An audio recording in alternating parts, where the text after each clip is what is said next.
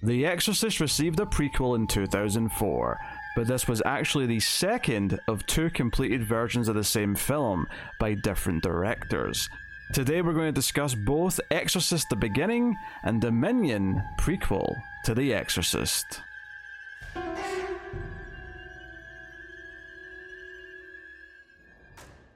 Welcome everyone to Screams After Midnight. I am Peter, and joining me as always is Tim. I got nothing clever to say today. That's not a today problem, Tim. That's an everyday problem. This is a horror movie podcast. We get together, we talk about a horror movie we watched. It's quite that simple. Although, this one's not actually as simple as that, because we're doing kind of two movies today, although they're very, very heavily related. So, we've been doing the Exorcist franchise. We did the original, we did 2, we did 3, and we're here now to do the prequel. But there's an asterisk here because there's 2 of them. What? Well, I'll get into it in a second. Obviously, we'll start spoiler free for the 2 of them and give some thoughts and comparisons, and then get into it. But so we'll start spoiler free. So basically, the gist of the history of this is that the history, if you will. They were making a prequel to The Exorcist, and they hired. That sounds good so far. Paul Schrader to direct the film. America's sweetheart. Yeah, people might know him as the writer of Taxi Driver. He, about 5 years ago, wrote and directed a movie called First Reformed, also about a priest, funnily enough, which was very good. That was a solid movie. So was Taxi Driver, obviously, but I assumed I didn't have to tell people that Taxi Driver was good, because most people know that's good. Yeah. But so he directed this movie, right, which ended up being called Dominion, prequel to The Exorcist. But the studio, once they saw that the rough cut, said, "Oh, we don't like this. This isn't exciting enough. This is too dull. We need more action and whiz bam and Hollywood shenanigans." So they effectively hired Rennie Harlin, the director of Die Hard 2 and Deep Blue Sea, to just remake the movie. And Nightmare on Elm Street 4, I believe. That's true, yes. Maybe that's more relevant, being a horror podcast, I admit. But he, effectively remade the movie, but with a different script, so it got rewritten as well. So we have this really unique case where it's not that there's just a slightly different cut of the movie. It was made again, and the version that came out in 2004 was the second version. It was Exorcist the Beginning, which is the one directed by Rennie Harlin. Both versions star Stellan Skarsgård. There's a couple of small roles that are in both, but there's a lot of roles that are different in each. It doesn't. I mean, the theatrically released one, The Beginning, doesn't use any footage almost of the original version. I think there was maybe one shot I noticed might have been reused, but otherwise it was completely reshot. Yeah, I was pretty surprised rewatching this, because I had thought that, to my recollection, I thought that it was 2 different movies, but it was using a lot of the same, actors and ideas and stuff, just from 2 different directors kind of going about it. So, but you probably didn't watch them back to back last time you saw them, right? Right. Yeah. So it was kind of surprising watching them pretty close to each other and be like, no, these are 2 completely different things. It's kind of wild. So we'll get into all that stuff, obviously. So after The Beginning came out and it was critically panned, right? We'll give our thoughts on it in a minute, but it was very much hated at the time by everyone. The following year, the studio decided to let Paul Schrader finish his version, so they could put it out as a home video. They could do a 2-disc special edition where you get both versions of the movie, kind of thing. So it's just a shame that Twitter wasn't around back then to get the Schrader Bros really riled up. Yeah, the Schrader cut. So they released that version, although there is some caveats. They didn't give him much money to finish post production, so they couldn't ADR any of the lines of dialogue. The visual effects that were kind of there are presumably just this unfinished, really bad CG that was supposed to have more work done to them, but they just didn't have the money to do any more to it. Luckily, they did actually make him perform a real exorcism. which was kind of weird, but yeah, very funny, very funny. They weren't given money to like hire a composer, but there's kind of a score, but it's from like multiple sources. Like some of it's from the composer from the Twin Peaks stuff, and then there's like a band to do some of the stuff towards the end of the movie, and it's kind of like a hodgepodge of like things. They had to reuse some of the score from the theatrical movie that obviously this director wanted nothing to do with. So that's the backstory of this. There was a movie made, the studio didn't want it, they hired a new director to completely remake it from scratch, and that's the version that came out. It was hated.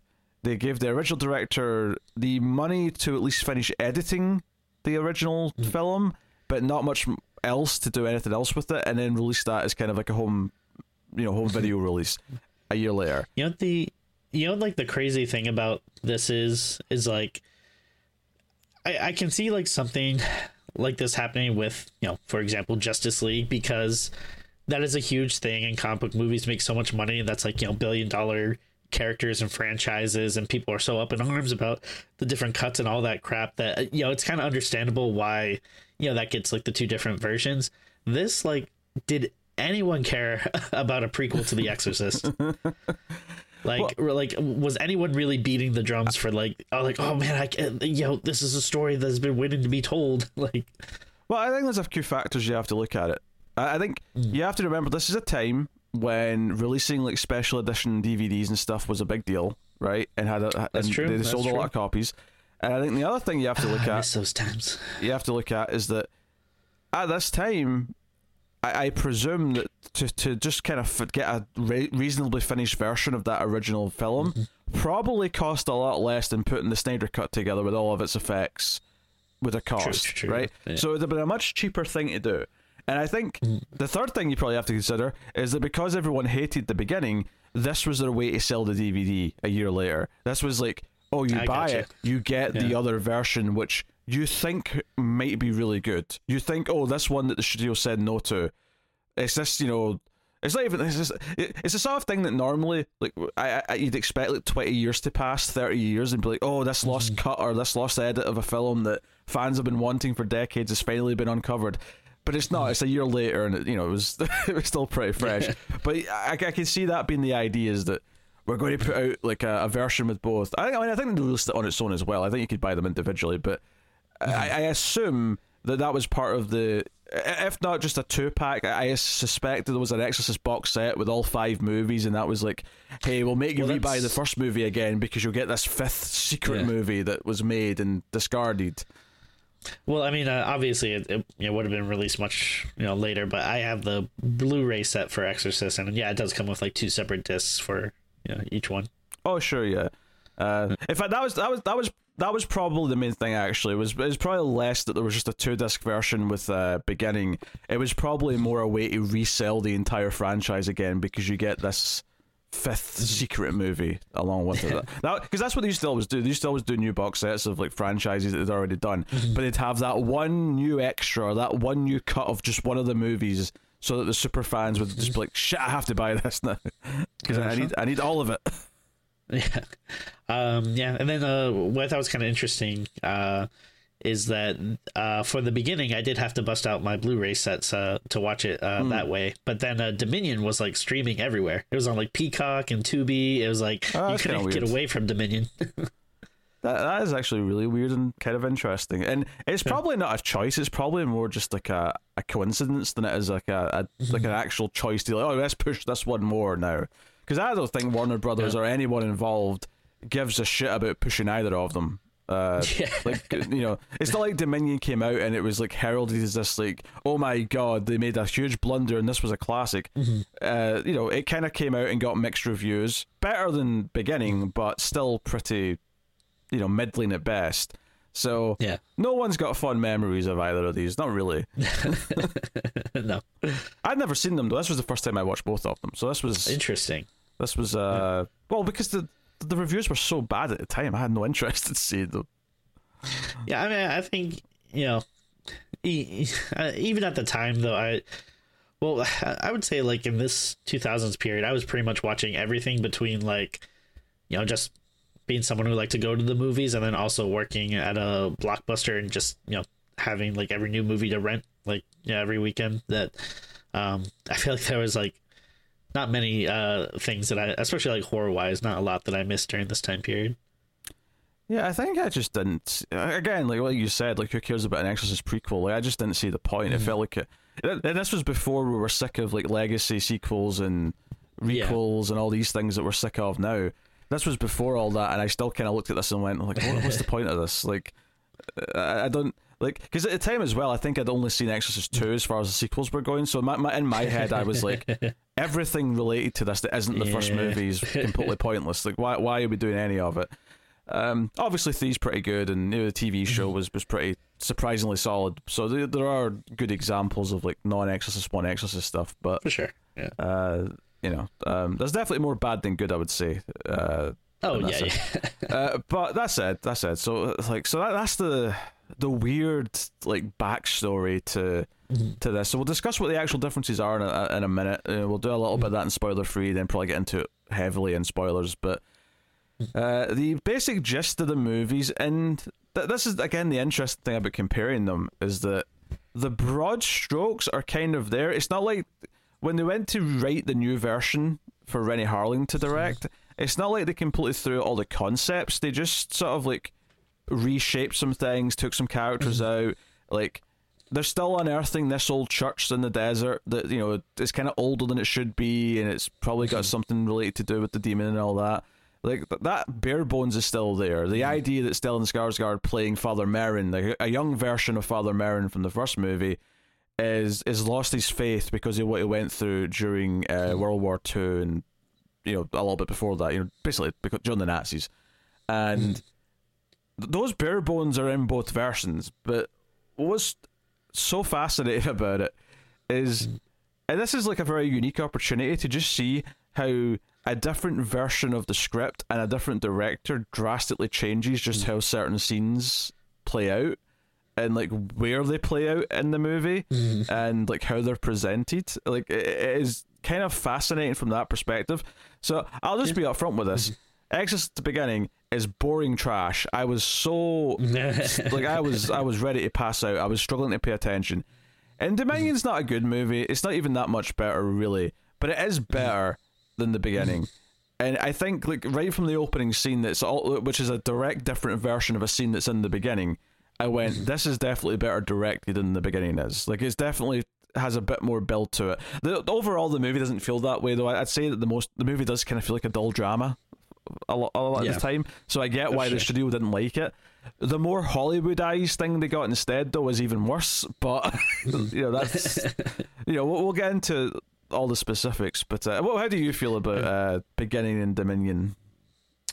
So I think I've seen these twice before. Like once when they both came out, and then I think at some point, like I did, like, you know, for October, like an Exorcist like rewatch or whatever. But I really had no memory of these, because probably the last time I watched it, like you were saying, they're kind of dull that I wasn't paying that much attention. So I did have a vague memory of like maybe kind of liking these when they first came out, and like I don't know if it was just, I don't know, like maybe I was like trying to be contrarian in my younger days, when everyone's like saying they suck, and I'm like, no, actually there's like some interesting ideas here or whatever. But yeah, watching them now, no, I think they totally suck. I'll agree with you though. Like I feel like the Rennie Harlan one like is, you know, I would say the weaker one. There's like some cheesy stuff at the end that I actually kind of like don't mind, like when kind of like, I don't know, like there's this like final battle in a cave that I'm like, this is dumb and cheesy, but at least I don't know, stuff is kind of happening and it's a little more exciting to watch. But yeah, they just I mean, first of all, there's really no need to do like, you know, a prequel to The Exorcist. Not at all. You know, especially something that's like so like wildly out of tone. Like, you know, this feels like, you know, I guess it's kind of in one place, but it does feel like a globe-trotting, like Indiana Jones kind of movie where, you know, like archaeologists, like, you know, digging for artifacts and all this stuff, like, which is not the tone really like you kind of want for an Exorcist movie. Which, I mean, I say that, but I guess the third one is kind of a different tone, and that one worked really well, but whatever. It also just kind of reeks of like, you know, early mid 2000s, which I don't think was like the greatest point for filmmaking. No, certainly not horror. I would say. Well, American horror. Asian horror was doing great at this time, but American horror not as much. Yeah, and you can see, like, especially in the beginning, like, you know, a lot of those like bad tropes from the time, like bad CGI, jump scares. In the beginning, the Rennie Harlan version, like, absolutely, there's some abysmal CG, and it doesn't have the benefit of the other version where there's a little bit of bad CG, but at least it's like, okay, I know this is unfinished though because they didn't have the money to finish it. Like, there's some CG, like, just like landscapes at the start of the Rennie Harlan one that I was gobsmacked at, and then that was nothing compared to when the hyenas showed up. Yes. Yeah. Holy shit, these CG hyenas. I feel embarrassed watching this. Yeah. Which kind of sucks because I do like the idea of the hyenas. Like, I like whenever you're dealing with movies about like possessed people or like evil little kids, I always like when they have kind of like either like control over animals or like animal protectors and stuff. So there was some, like, the idea of some hyena stuff could have been cool, but yeah, it's not worth it to have just that horrible dog shit CGI. And you know, the other thing that's kind of funny too is, like, I kept thinking, like, all right, well, one of these is going to be like the more like streamlined, kind of cleaned up version, so it'll probably be shorter. Like, so hopefully at least one of these will be like 90 minutes or something. Oh no, they're both like 2 hours. Yeah, I died a little inside when I started the beginning. I was like, oh my god, this is like basically 2 full hours. And like a minute into it, I'm like, you know what, I'm going to check the other one. I want to see how long the Dominion is. And I was like, oh shit, it's basically the same length. Are you kidding me? I need to watch 4 hours of this crap today. Yeah, which is actually one of the questions I had before I started. Is I was debating which order to watch them in, because part of me was like, do I watch Dominion first because that was made first, or do I do the experience of what it was like to actually watch them coming out because beginning came out? And that's what I decided in the end, was that I'll do that one first and then get the hopefully slightly better one second. Which again, like, I think the opening scene in the Schrader version and Dominion is a solid opening scene, and it's definitely better than the kind of the quick snippets you get of his backstory in the Rennie Harlan version. Oh, right, yeah. It's kind of funny how that was a much bigger deal in the other version. Yeah. Yeah, obviously there's some characters. There's a lot of characters who have like counterparts in the other movie, but they don't all have counterparts. For example, there's a young disabled man in Schrader's version in Dominion, which is not in Rennie Harlan's version, and he's a pretty big prominent part in Dominion. Oh yeah, it's like a main character pretty much. Yeah, there's a kind of a British major who's in both versions, but he's there at the start in both, but he comes into the story at very different times later on in the film in both versions. And in Dominion, he's got like a second in command, a captain or whatever the other guy's rank is, who kind of also becomes a big character in the back half of the movie. So there's differences. There's like a sleazy like guy who runs the dig site in the first movie, in the beginning, I should say, who's not in Dominion at all. There's just one big difference with Skarsgård himself, Father Merrin, is that in the beginning he's like basically forced to go to this dig site, and it's already started without him, and he's kind of like brought in because there might be some religious artifacts there. In Dominion, when we meet him, he's the one who started the digging, and he's been taken away from it to be asked about it, and then he's going back to it. So there's like all just, there's these different dynamics for the characters. One of the big things that I would say really sticks out to me is just like when I say that the beginning's more Hollywood and more sort of like whiz bang, it's not just that there's more like over the top horror scenes. It's that, so in both movies, Father Merrin's thing, much like in the original Exorcist, he's got a bit of a crisis of faith where because of what happened with the Nazis, because of what he saw and what he had to do to survive, he's given up his faith. He's lost his faith in God. Right? And in the beginning, they it's have kind of like the I believe is it Spider-Man 50 where he throws his Spider-Man costume in the trash and walks away, says, "I'll be Spider-Man no more." There's actually a deleted scene where he throws his priest robes into a trash can and just starts walking away saying, "I don't believe in God anymore." Exorcist no more. Oh, technically it wasn't an exorcist before this. This is how he becomes an exorcist. He was just a priest before. Yeah. Anyway, so in the beginning, he it's said repeatedly, that he's not a priest anymore. Like, they have to point it out in the dialogue 100 times. I felt like in the first 20 minutes of the movie, where he keeps saying, "Oh, Father Merrin's," no, it's just Mr. Merrin, and there's constant dialogue sort of telling you. Whereas in the Paul Schrader version, Dominion, it just kind of presents him, and you just kind of get it. He does eventually talk about it when he's opening up to someone, but that happens 25 minutes in. You could really tell in the Hollywood version, if you will, in the beginning, that he really has they have to beat you over the head with it in the script. Whereas in the Dominion film, it's allowed to just sort of be there as almost, I won't even say subtext, but it's just, it's allowed to sit there and let the audience kind of just sort of realize it before they eventually bring it up and talk about it. I think because in the more Hollywood version, they probably want you to think that he can have sex if he wants. Hey, just to remind you, he might. Some priests can have sex. Not all of them aren't allowed to. I didn't realize you're such an expert. But yeah, especially with his the nurse or whoever he seems to be quite chumly with. You want the audience to believe that these two could bang at any moment, which is always a good barometer for any movie. I missed all that, but I'll assume whatever you said was gold. I was just talking about how they want the audience to believe that him and that nurse can bang at any moment. Oh yeah, we have very different nurses in both movies, and their stories go in wildly different places, which is more spoiler territory than it isn't. So we'll leave that for now. But and don't worry, we will rank them by attractiveness. Just let us get there. Tim does not speak for the show or myself or Male Fuzz Movies as an entity.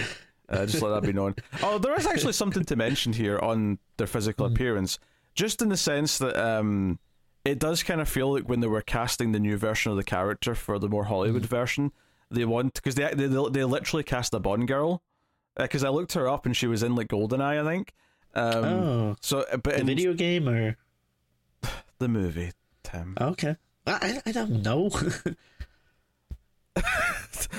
You really think the N64 game that had blocky pixels had a proper actress doing mocap in a performance? It could have. I don't know. But she, it does kind of feel like, we want someone who's a bit more of a traditional Hollywood blonde. Yeah. I mean, yeah, don't get me wrong.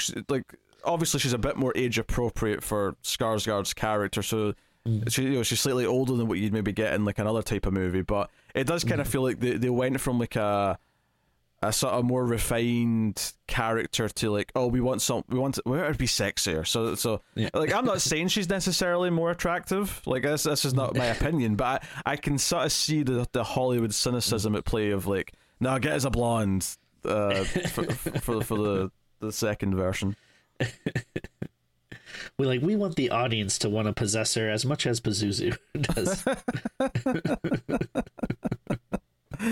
So, yeah, it's really weird. As soon as I started watching the second movie, I was kind of this is kind of interesting comparing them now. Admittedly, that feeling of being interested did kind of go away after about 20 minutes when I was okay, I've got another hour and 40 minutes of this, and I'm not that interested that I want to watch a different version of the same movie that I just watched again. But are you happier or sadder that we were doing it as one episode, or do you think it would have been nicer to have 2 episodes?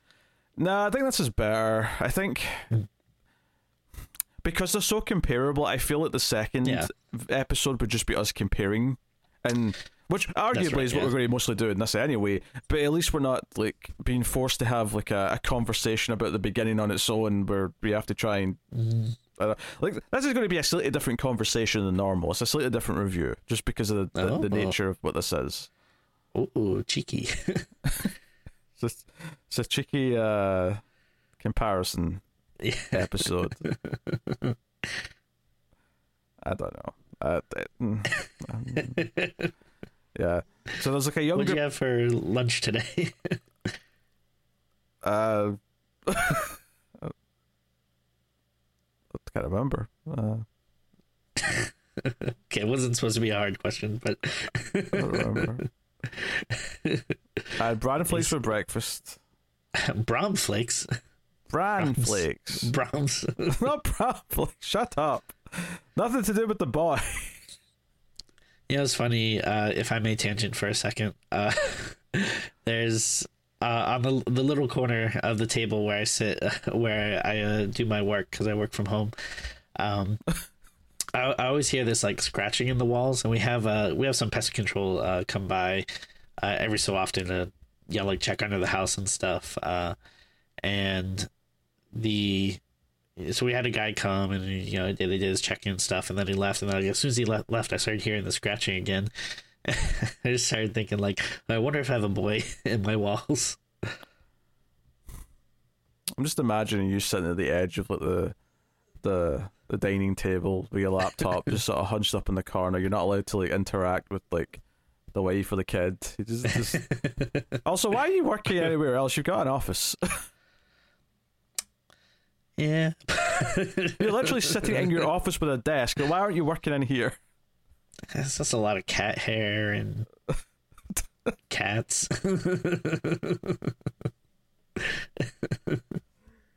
Oh, one would think having an office in your home would be a place for peace and quiet to get on with work. One would think that. But it's pretty much been taken over by the cats. It's just litter everywhere. It smells, hair just wafting in the wind. Oh, it's good to get a nice sense of what you're smelling and feeling every time we record a podcast. You're just like, yeah, this is the aura that you associate with it. Oh yeah, no, it's torture in many different ways, but it's essentially my penance. Like, I'm like the that albino guy from Da Vinci Code. Like, this is how I, what do you call it? Self-flagellate or whatever. Let's quickly move on from that statement. So, yeah, I will say on the visual style of the movies, obviously they're even different aspect ratios. The Rennie Harley ones, the wider, more cinematic. One of the interesting details I noticed when I was reading up on the production is that when they did the Dominion cut, right, when they went in to like finish that version, they weren't allowed to get the cinematographer back to color grade the film, so the director and the editor just had to sort of kind of wing it and do it themselves. And I think looking at the movie, you can kind of tell in a way, because not that it should have looked like the other version, but it definitely looks a bit more like a low-key drama most of the time. Sure. It looks a bit more, I don't want to say made for TV. That's maybe a bit harsh, because it feels bigger than that production wise. But the visual look to the film does feel a bit more understated. Whereas when you watch the Rennie Harlin one, there's a lot more sort of dramatic lighting. There's a lot more shadows. Like it does feel color timed. It feels like a lot of work went in post production to giving it a look. So, and not all of that's necessarily a good thing. Like, the cheesy like CG flashbacks at the start and things like that are obviously look like shit, but you can kind of tell there's more polish on that version, even though otherwise it is definitely the worst version in just about every way. That is the one maybe thing that you could say just on an objective level is better about it, is that it did clearly get more time in post to actually do what every other movie does in post, basically. Whereas the footage on Dominion feels a bit more kind of raw, I suppose. It's a bit more just like, okay, this is all we can do is put it together, and that's about it. Yeah. It's as good as it gets. Yeah. Do you have anything else spoiler-free wise you want to bring up?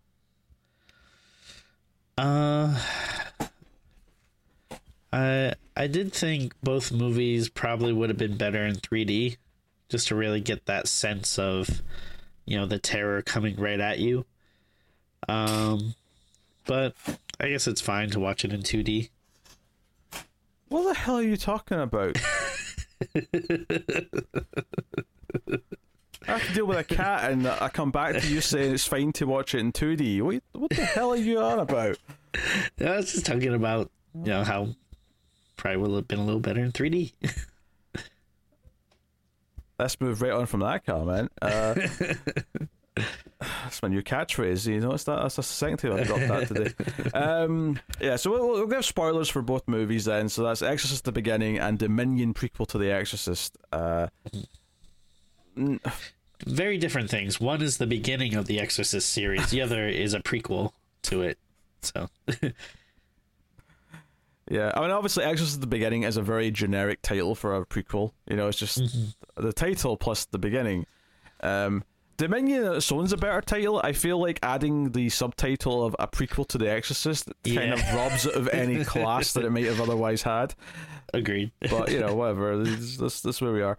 Yeah, I don't know. Like, I feel like, the discussion of this is going to be more about comparing the differences between the two than it is about, like, going through each one kind of on its own. And I think part of that as well is just to save us from, like, because much like watching the movies back, I don't give a shit about the story.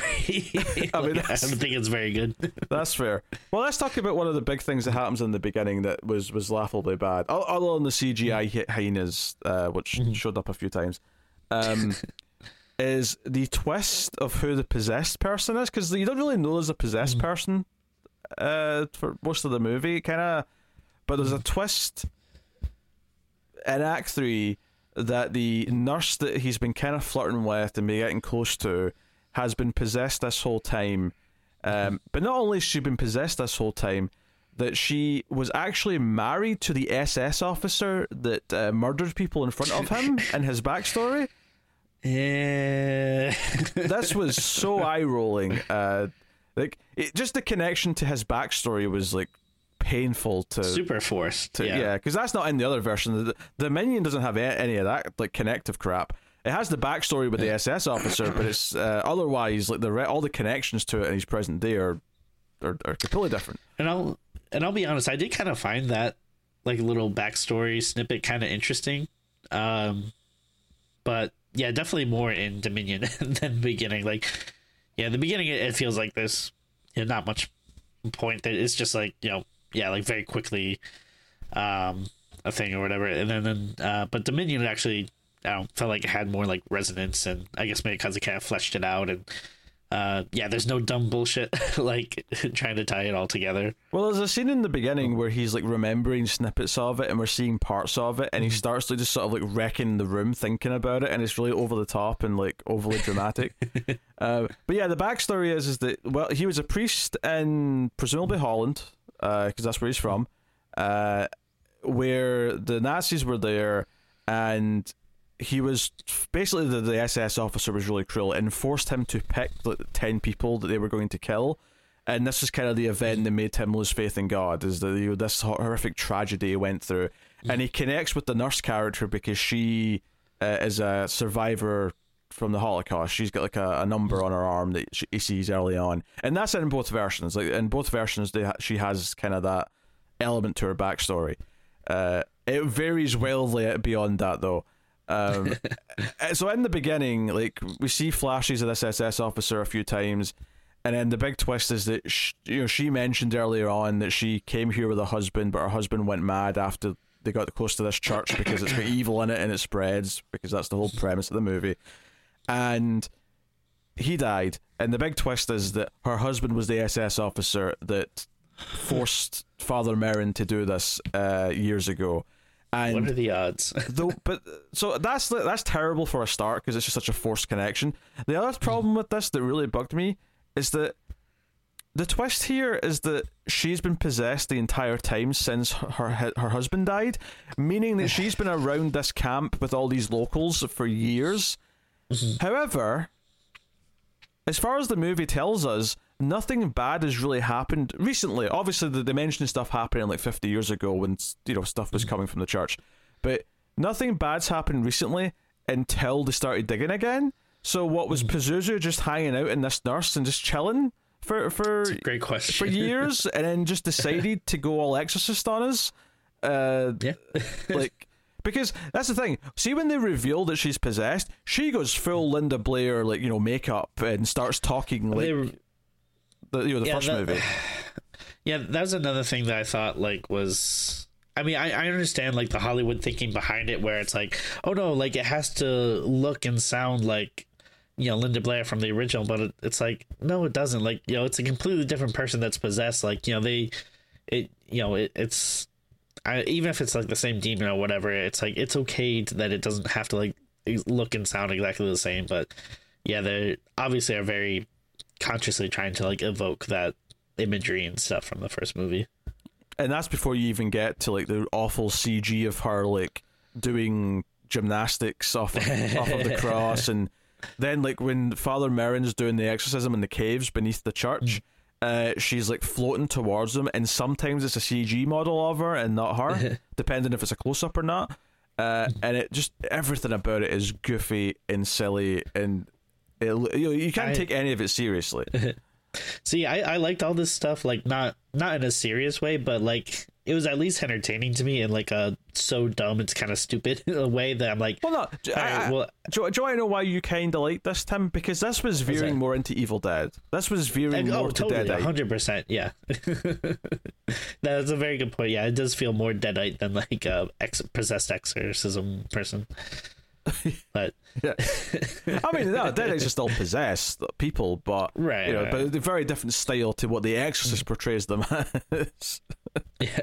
But you know, yeah, I was definitely getting vibes of that, because even when like she's on top of him saying, "What, don't you want to F me anymore, Father Merrin?" I'm like, this sounds like a Deadite. Even, I mean, don't get me wrong. Yes, Linda Blair did say raunchy things. She did, but the way she was kind of like straddling him just made me think a lot more like a Deadite in Evil Dead. But then you've also got the thing where she's like doing like weird gymnastics, and it's like a CG character doing them, and it looks horrendous. Like all of this was like, so this entire like Attack of the Clones has already come out, so we all had like Yoda fever. Like we loved anything where like a little guy in a cave was jumping around. Like yeah, I can't even tell you like how much this third act was like just painful to experience. It was terrible. I think it was this was the one that where like she's running down that like long tunnel while he's like saying the exorcism and stuff like that. I actually kind of like the visual of that. Like I thought that was kind of interesting. I love how in both movies, like he whips out the Bible, and to be fair, it's only in Dominion he puts the clothes on. In the beginning, he just kind of picks up the Bible after the younger priest dies and kind of like baptizes himself quickly and is like, okay, forgive me, Father, for, you know, growing, you know, skeptical. Like I need your strength now, blah blah blah. You know, he goes and does his thing. Whereas in Dominion, there's actually the scene like a superhero movie where he pulls out, or actually even better, like a detective movie where he pulls out the badge and gun, and he's like, "All right, one more time," kind of thing. So the plot in Dominion with like who's possessed is completely different. It's the young disabled man, Chechi, I want to say his name was, who like miraculously gets better. But obviously it's kind of hinting that it's because he's possessed, and sure enough he does start to act more possessed and eventually starts acting out, and it's him that obviously has to be exorcised at the end of the movie. In Dominion, the nurse character does not be revealed to be possessed, and she is never evil. She is just like a supporting character. Yeah, and definitely more of a supporting character versus like the nurse in the beginning, which felt like, you know, like the second lead almost. Like, yeah, the nurse in Dominion really didn't have much to do. It does still hint at a romance or an attraction in Dominion, but in beginning they straight up like make out in one scene. So it's like okay. Yeah, so very different between the two. There is like a period. It's just so funny to like think of like the WB execs like watching Dominion as being like, why is this Exorcist prequel not sexy enough? Like, let's like. Stellan Skarsgård and Exorcist prequel is what I'm looking for my sexy times. There is like a period in the middle of Dominion where Chechi does look a little Linda Blair-esque in the makeup, but by the time we get to the third act, he kind of like, they go for something different where he's like completely bald and completely clean shaven, and there's a very different look to him than any of the Exorcist victims, if you will, in the previous movies. This stuff is interesting. I mean, it's hard to say there's much about like either of these movies that I love or anything, but again, like this kind of stuff in Dominion is where I start to perk up a little bit and get like, okay, let's see where this is going. I mean, I don't really like it, particularly the more it goes on. I didn't really like Dominion that much either, but I think at least with Dominion, it feels like a noble failure, and that it felt like someone was trying to make a movie, and I don't think it really works, but it does feel like someone trying to make something, whereas the Rennie Harlin one feels like a studio came in and let's do something more generic and more, spooky scenes. Like, I mean, the beginning literally has that trope that I hate, where someone has a nightmare and then they'll wake up for it and it's a jump scare. We have that moment there. There is a dream sequence in Dominion, but it's very different. It's almost like a David Lynch scene where and they don't even really sort of show anyone waking up, so you just kind of get that it's a dream and just kind of like assume it is. But it's like there's a scene where it's like a clock floating, and just like in a room somewhere, and then like there's like a bandaged man. You presume it's Father Merrin bandaged up, but he's kind of like just sort of like crouched down and swaying. And then you see like the face of Pazuzu, which is taken. It's very similar to the quick flashes of him in the original Exorcist. The face with sort of the white paint on it. So, like, again, very different things. It did feel like it was trying to do something with Dominion, although I think that was the last time I was really kind of like interested or entertained by Dominion. I think after that point, it just kind of became kind of dull. We kind of have to talk about how it deals with the locals. I would say that between the two, the beginning felt more racist to me, but I mean, for sure, your opinion may vary on that, I suppose. Yeah, I mean, watching them, I would say definitely the beginning was a little bit more problematic of the two. But yeah, there was like a lot of stuff that felt like very like, is this as culturally sensitive as it should be in both movies? And don't get me wrong, I'm sure there's probably problems in Dominion as well. To this extent, but it was definitely worse than beginning. There was no doubt in my mind. Because don't get me wrong, there's characters in Dominion. Some of the British Army are calling them savages and other things, but it always comes across as the movie saying these characters are in the wrong for thinking this way. This is them being unsympathetic, and Stellan Skarsgård certainly doesn't feel like he agrees with them. So there's kind of that, and at least in Dominion, like the army come in much earlier into the local like main part of the where the movie's set, and where the buried church is, and very early on, like 2 British soldiers get killed, and what it seems like it happened, we don't get to see a lot of it, but what it seems like it happened is they go into the church to try and steal any valuables, and the demon or whatever has made them go crazy and kill each other. So they find their bodies all sort of like on display, like a big ritual killing, and the army thinks that it's the locals, the natives, that have done this, so they grow really distrusting of them. And it's kind of this idea that Pazuzu or the demon are kind of like making everyone a little crazy, and they're all getting more high strung, and they're giving them reasons to hate each other and things like that. And so there's kind of this inciting incident which kind of explains why the major starts to go a bit more kind of like bigoted and racist and like paranoid. And it actually makes sense that when he feels, because he kills like a random woman from the locals like halfway through, and soon after there's a scene where he kills himself because he can't live with it, because he's kind of like, some of his real empathy's coming in. And we see that, like, before the death of the 2 soldiers, he actually gives some of his men into trouble for using racial slurs. But then he does this, and then afterwards he kills himself. So it kind of makes some sense that when he does kill himself. In the beginning, the army came in much later.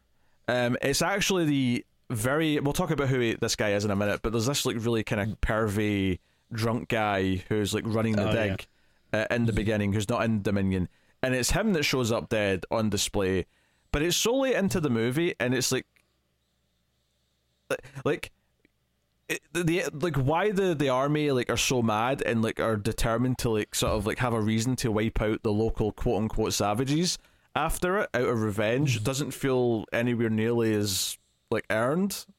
It feels very forced in the beginning, but the major still commits suicide, and I don't understand why. Like, see, when I was watching the beginning, like this scene came out of nowhere. The only thing I could have assumed in the scene is that because he just sort of takes a gun and puts it in his mouth and kills himself, is that yeah, the demon kind of is making people do crazy stuff again. But it, like, I don't like nothing in The Exorcist like flat out just made other people do like things this extreme. Right, yeah. I certainly don't remember anything like that.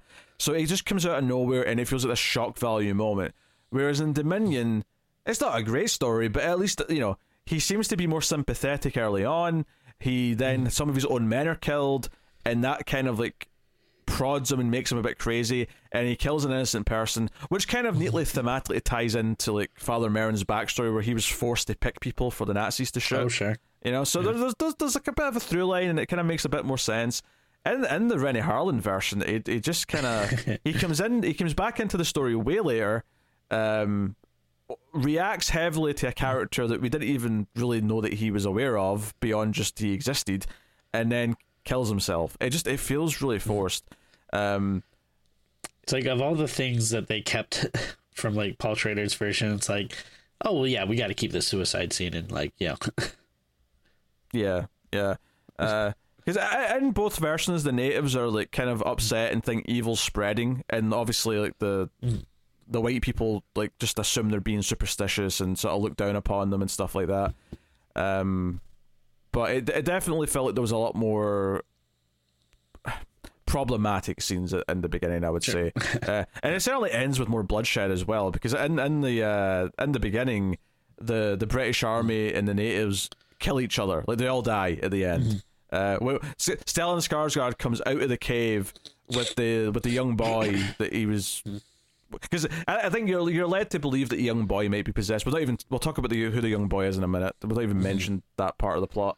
But at the end of the movie, when he's done exorcising the nurse and she dies after that, he comes out and like the thing's been reburied, the church, and like everyone's dead. It's been a massacre. And it's like he's the only one left. So they went for this bombastic ending. Whereas in Dominion, when he's doing the exorcism, we see that people are almost doing bad things on the outside. Like, you know, they're getting ready to fight each other. The nurse who's on the outside in this version of the movie is going to kill herself. Like, we see that all these things are about to happen outside, but because he's able to exorcise Chechi in Dominion, it stops all these bad things from happening. So it's a happier ending, and he actually kind of like helps everyone by, you know, kind of becoming a hero almost. And maybe you could argue that's maybe not suitable for an Exorcist movie. It's a bit too optimistic at the end, but sure, you know, I don't know. It fit better to the story they were telling before than I think what happens in the beginning, which is just like misery.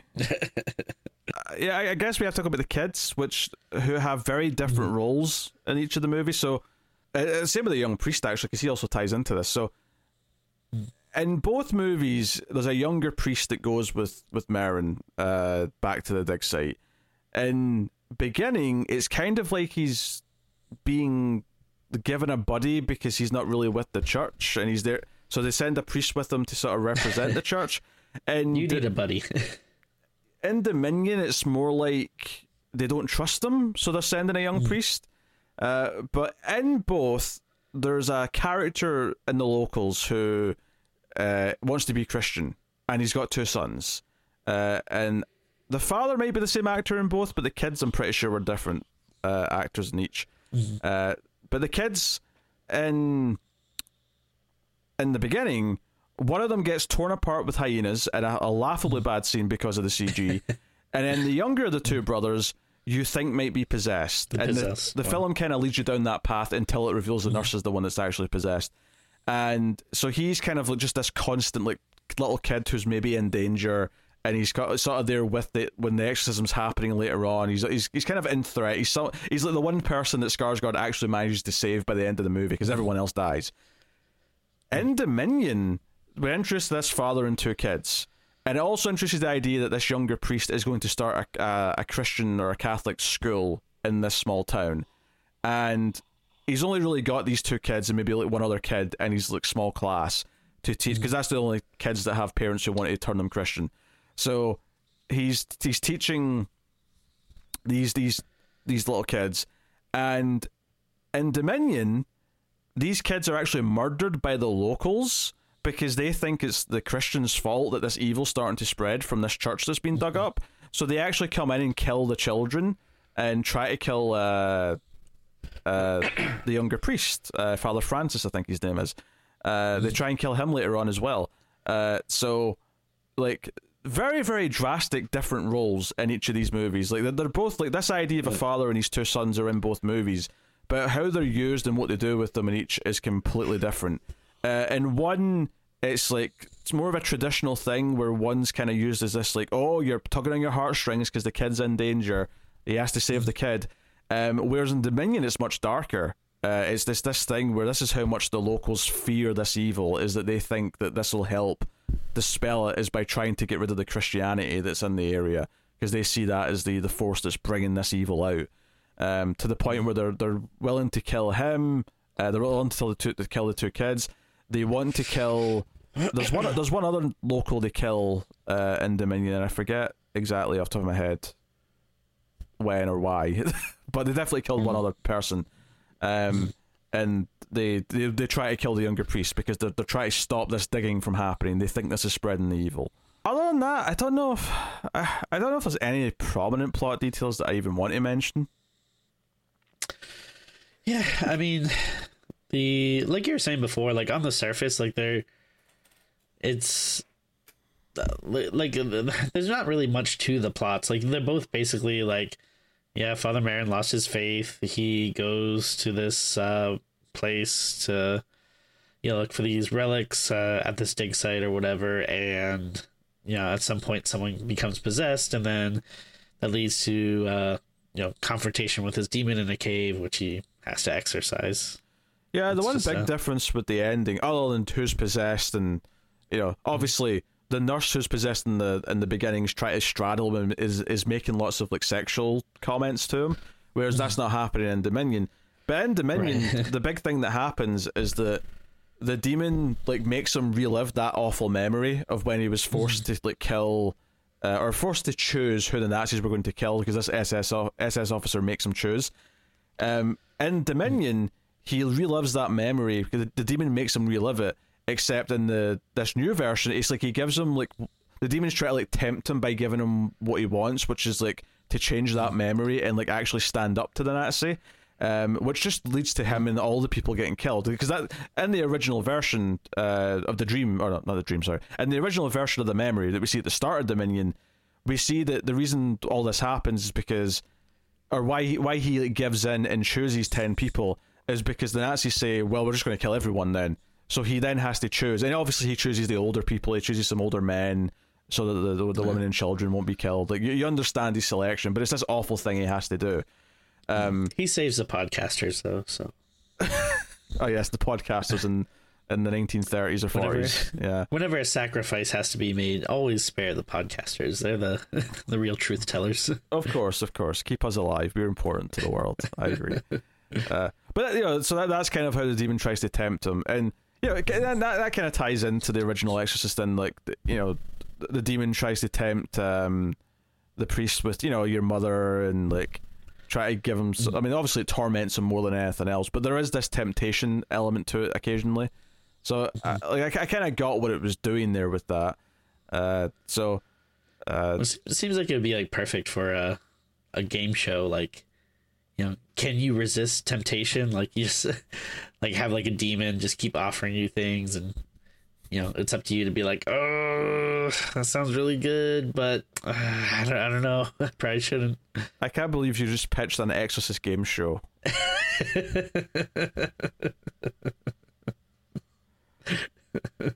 Where someone pretending to be a demon offers you things, and you have to resist, because if you resist, you may get a better reward at the end. Yeah.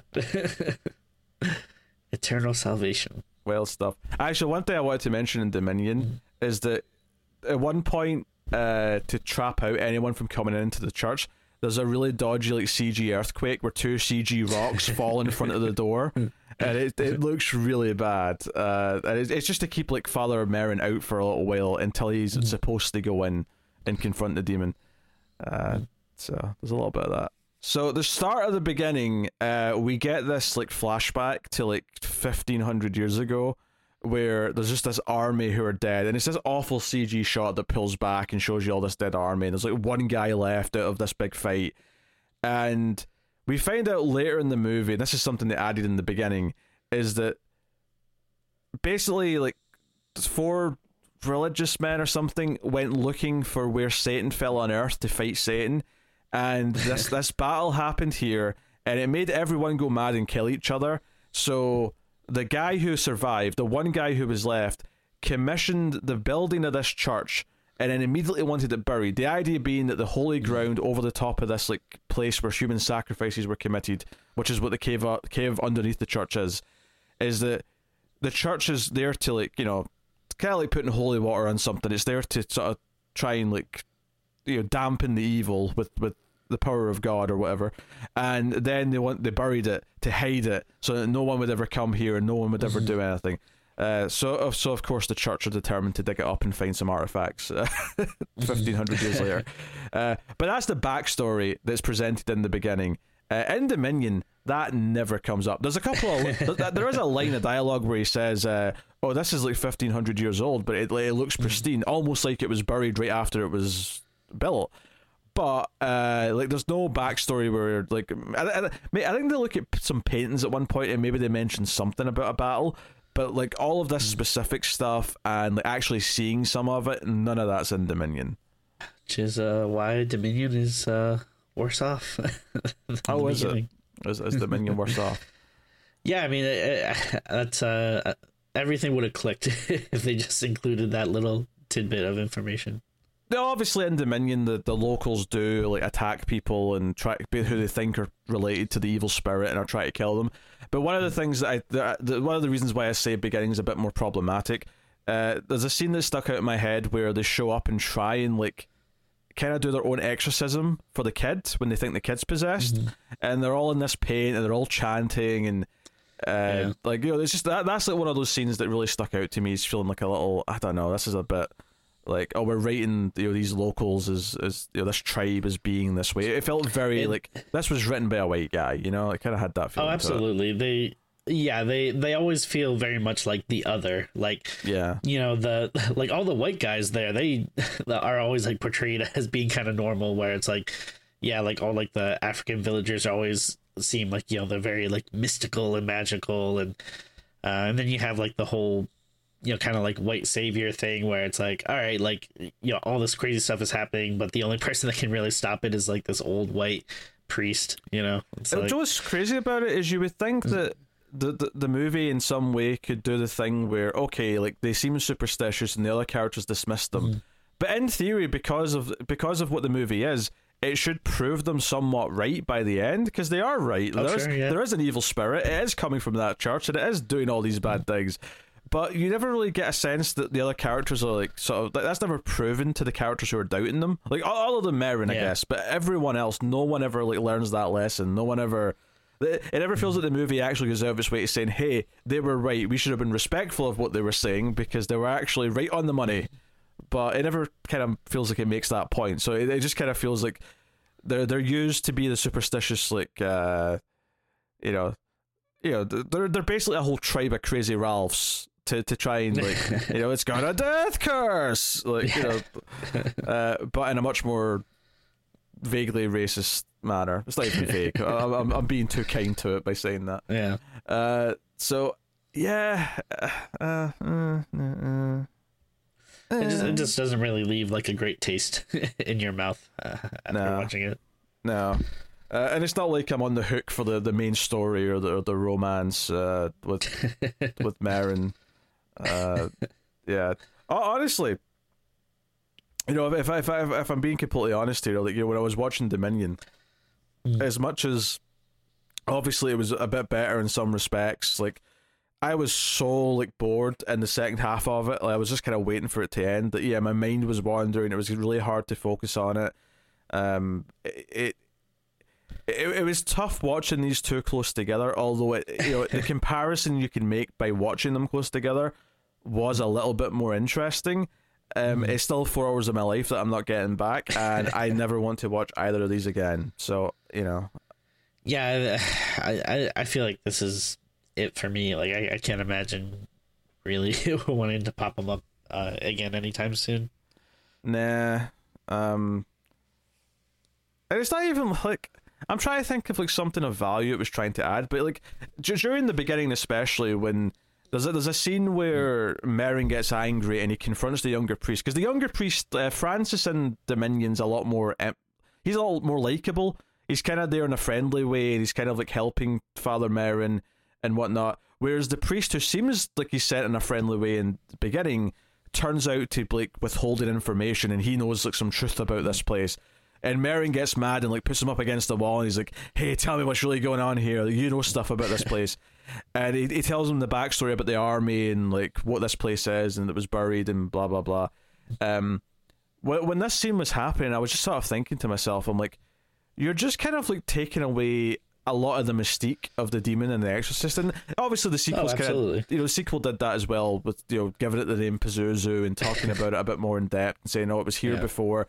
Because when you watch the first Exorcist, it just kind of feels like, oh, they've unearthed this artifact, this statue that's maybe released this demon from wherever it was held, and as a result, it possesses this girl, and we just get everything through the context of that story, that possession in the movie. Whereas here, it's like sort of nailing down all this stuff where it was defeated before, and it feels like it was defeated far easier than it was in The Exorcist. So it feels a little disingenuous in that front. But it also makes the start of The Exorcist feel a bit weird, where, like... So, the start of The Exorcist, Merrin like goes to a dig site and sees that they've unearthed, like, Pazuzu, the statue and stuff. And I'm like... Did he come back and help dig this place up when he knew he defeated evil that was presumably then contained here? Very good question. I don't know. It doesn't make a whole lot of sense to me. Admittedly, I'd have to go back and rewatch the start of The Exorcist to see what they actually say. And maybe they'd already dug it up and he just went to check on it afterwards or something. I can't remember. But like my memory was that he was like digging stuff up at the start of that movie. I believe so. Yeah. So. I'm kind of baffled by how this kind of like leads into that, and furthermore, this just adds to the ongoing narrative that I have, which is 99% of prequels are trash and feel completely needless. Yeah, I can't really argue with that. Yeah, I mean, if you really think about it, like trying to find the connections between this and like the first movie, they're very tenuous. Like it doesn't really feel like they sat down and thought of a very clever narrative to work around this franchise. It just seems like, someone had a vague memory of like what happens in the beginning, and like, oh yeah, Father Merrin, we can probably send him somewhere in like Africa and like make him kind of archaeologist like that's about right, like, and then I don't know. I mean, I guess that's naturally where you would go with a prequel, but. Again, like, who's, like, really excited for that? Like, who watches The Exorcist and, like, oh, this is great, but I really want to know what, like, Father Merrin was doing, like, 30, 40 years ago and, in Africa. Yeah, like, doing the Magneto thing where you're giving him some backstory, like in World War II or whatever, like, it's not necessarily a bad idea, but it's, like, it's not like when I was watching The Exorcist, I'm like, oh, we need more backstory for this guy. Like, we need to explore what makes him tick and what made him the man he is today. Like, I never, felt that. So it feels very tacked on. And, Exorcist 2 also feels very tacked on. I mean, 3 doesn't feel needed by any means, but it does feel like at least there was an idea. Like, I was okay, how could we do more with this? And it's the idea that the demon, is possessing people and murdering them kind of thing. Or even a demon, it's more of a serial killer that's the demon's helping out, I suppose. But, like, there's at least a concept there, which is why I think inherently, well, sequels can be very bad, and Exorcist 2 proves that sequels can be very, very bad. There is a chance that you can sort of take something in a new direction with a sequel, Whereas with a prequel, you're locked into this idea that you're building up to what the first movie was. So if you do deviate too much, it just feels like it doesn't fit, and that's unsatisfying. If you are locked hard into just fitting into what the first movie is going to be, it feels just like you're going through the motions and nothing well, what's the point of doing this? We're not like really evoking anything here. So I think prequels usually are just a lose-lose for me. And then the other thing about prequels that I don't hate, which I don't know if this is that guilty of that, but it's the over like referencing of things that are going to be in the first, like, you know, the wink wink, here's some foreshadowing of this line or this moment or this object, or that's why he's called Han Solo, you know, that bullshit. Yeah. So, you know, so if you're not Better Call Saul, I don't know what prequels are worth having, but I mean, luckily with these ones, I feel like there's not like a ton of those like winky nods, like other than I agree. some of the like, you know, again, some of the possessed people maybe looking or sounding like Linda Blair, but I mean, to be fair though, it's like, how would you even do that with like, you know, The Exorcist? Like, it's not like there's a ton of like, you know, I mean, there's like iconic lines and stuff, but it would just be like very weird and out of place to like, you know, reference those early on or something. It would be, well, yeah, it would be put in some lines of dialogue that pop up later. It would maybe be like, we'd hear about like Reagan's grandmother or something. We'd meet her and we'd like, oh, your last name's McNeil. Oh, it's Reagan's grandmother. So we've like, got luckily a connection. it's like, yeah, like luckily it's so far in the past that they couldn't do this, but you could totally see like a prequel where like it ends with him getting a call from like, you know, the younger priest and being like, you know, we have this case I think you'd be interested in, and like, you know, it's like, oh, I'm on it, and then it just ends there or something. We've got a case we think you'd be interested in. Shubla Bell starts to play. Yeah. If anything, I'm shocked because the Dominion ends with like Father Merrin like saying goodbye to the nurse and walking away, and like the dust cloud, which by the way, the beginning had like a big CGI like sandstorm, which really was terrible. But yeah, he walks away into sort of like the sand that's sort of like rising up, and he kind of like walks into the mist almost. I was shocked that Tubular Bells didn't start playing as he was walking off to go be Super Priest. Yeah, like that's like one of the most iconic and easiest things that you can reference, that it's kind of shocking that they didn't have something like that. I kind of respect the restraint, I suppose. Sure, yeah. I don't know. Maybe they were told they couldn't because it is technically copyright music. So maybe it was like, no, we're not paying for that again. Especially in Dominion. We already made 2 movies. Like, we can't. Yeah, we can't afford anything else. We're not paying for any more of this. So, yeah. Kind of interesting because it's effectively 2 movies based on the same material, with the different scripts, different directors, and just so watching how different they are and like analyzing the small things that are different versus the big things, just because we have different writers and directors, is kind of fascinating from a movie making perspective.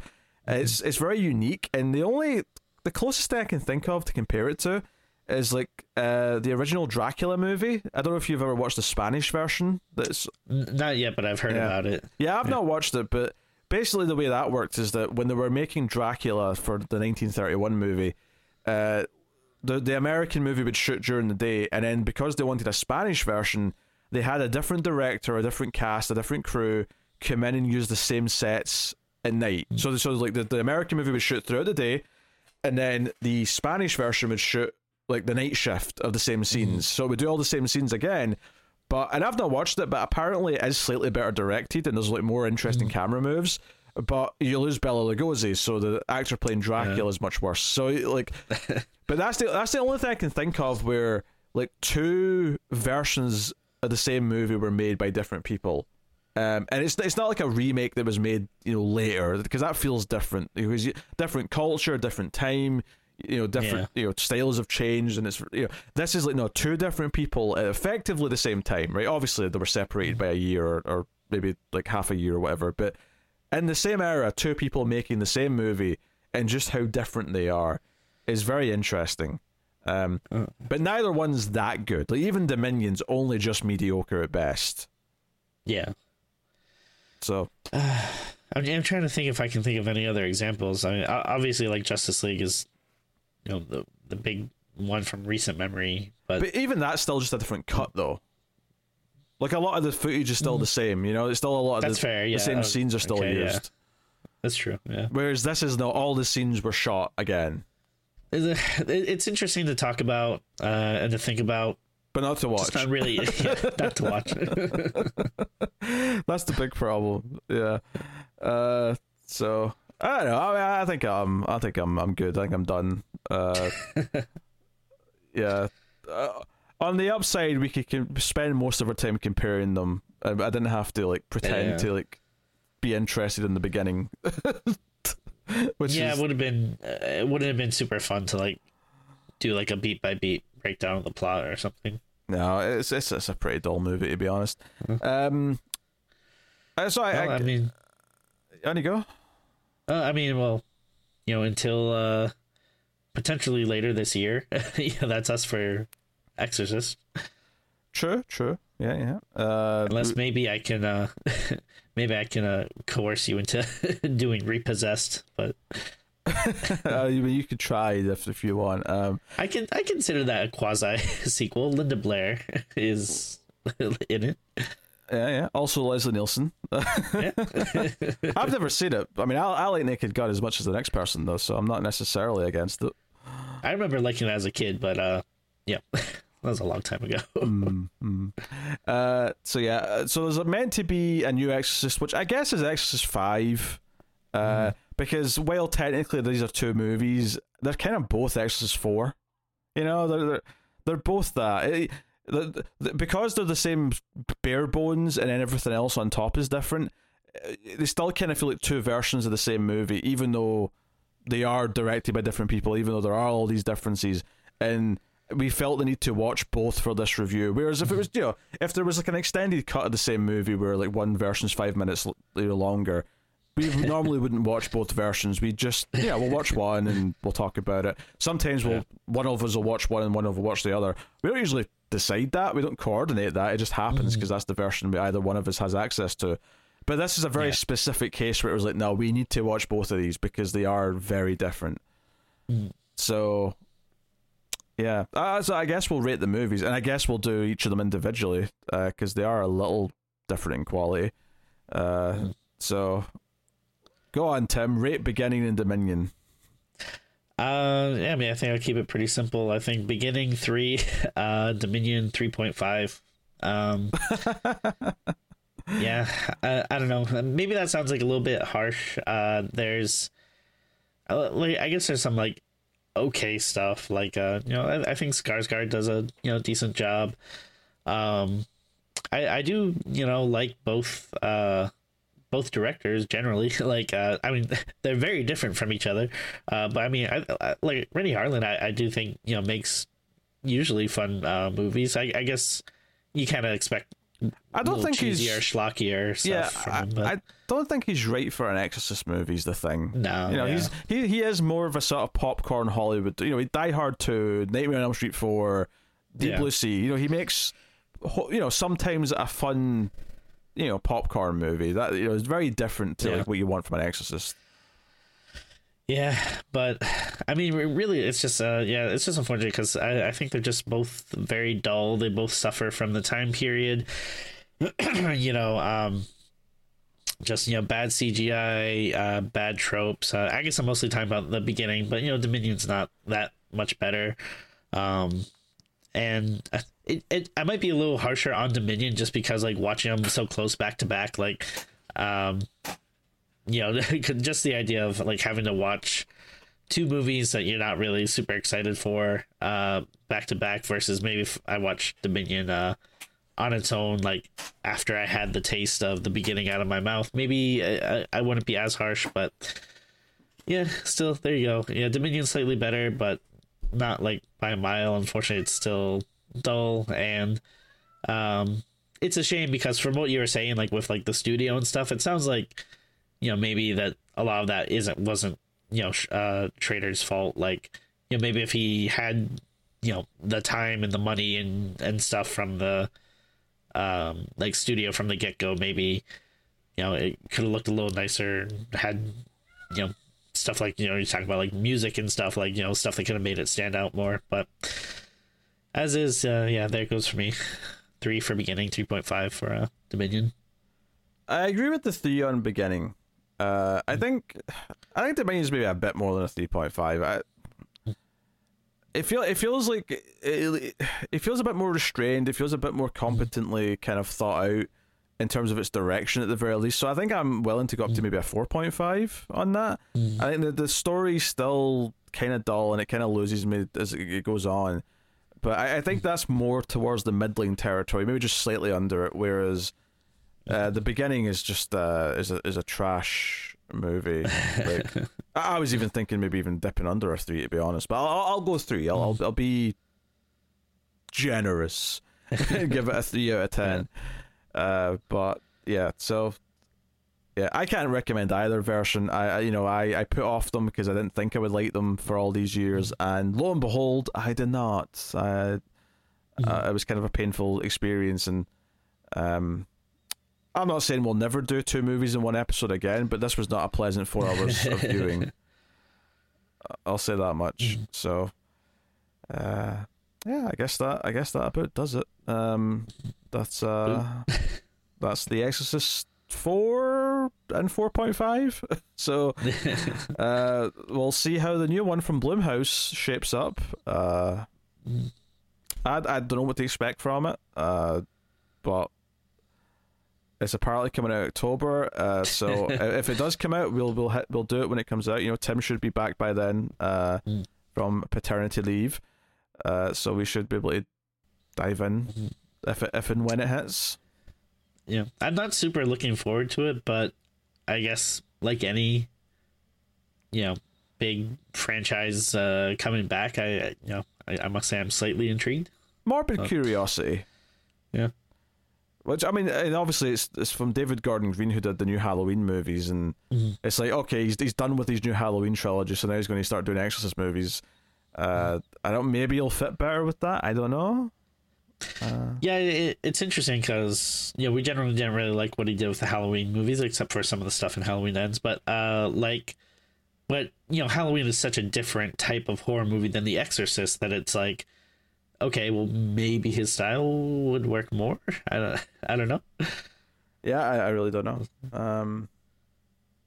But anywho, that's our thoughts on the Exorcist prequels, with a new one coming this year.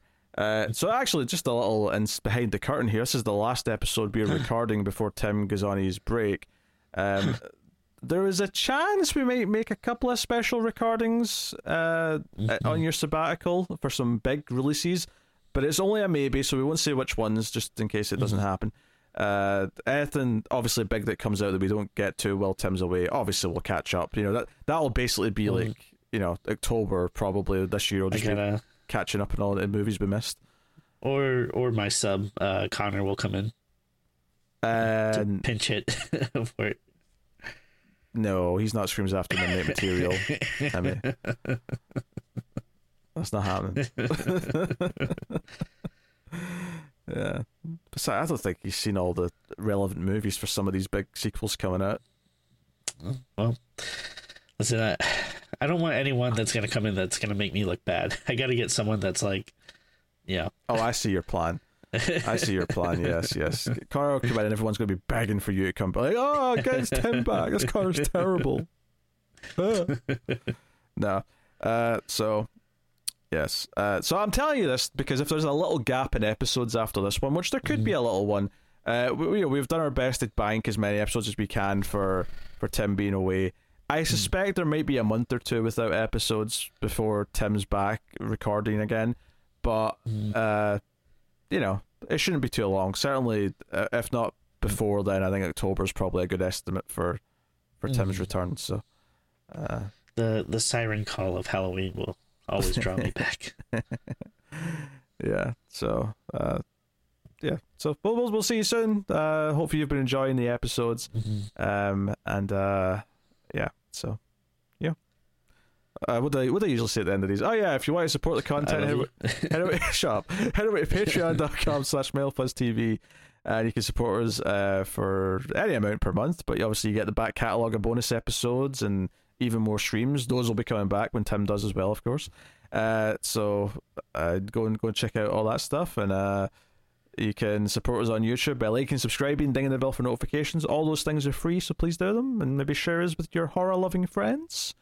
So yeah, get us at Screams Midnight for Twitter. I guess that's about it.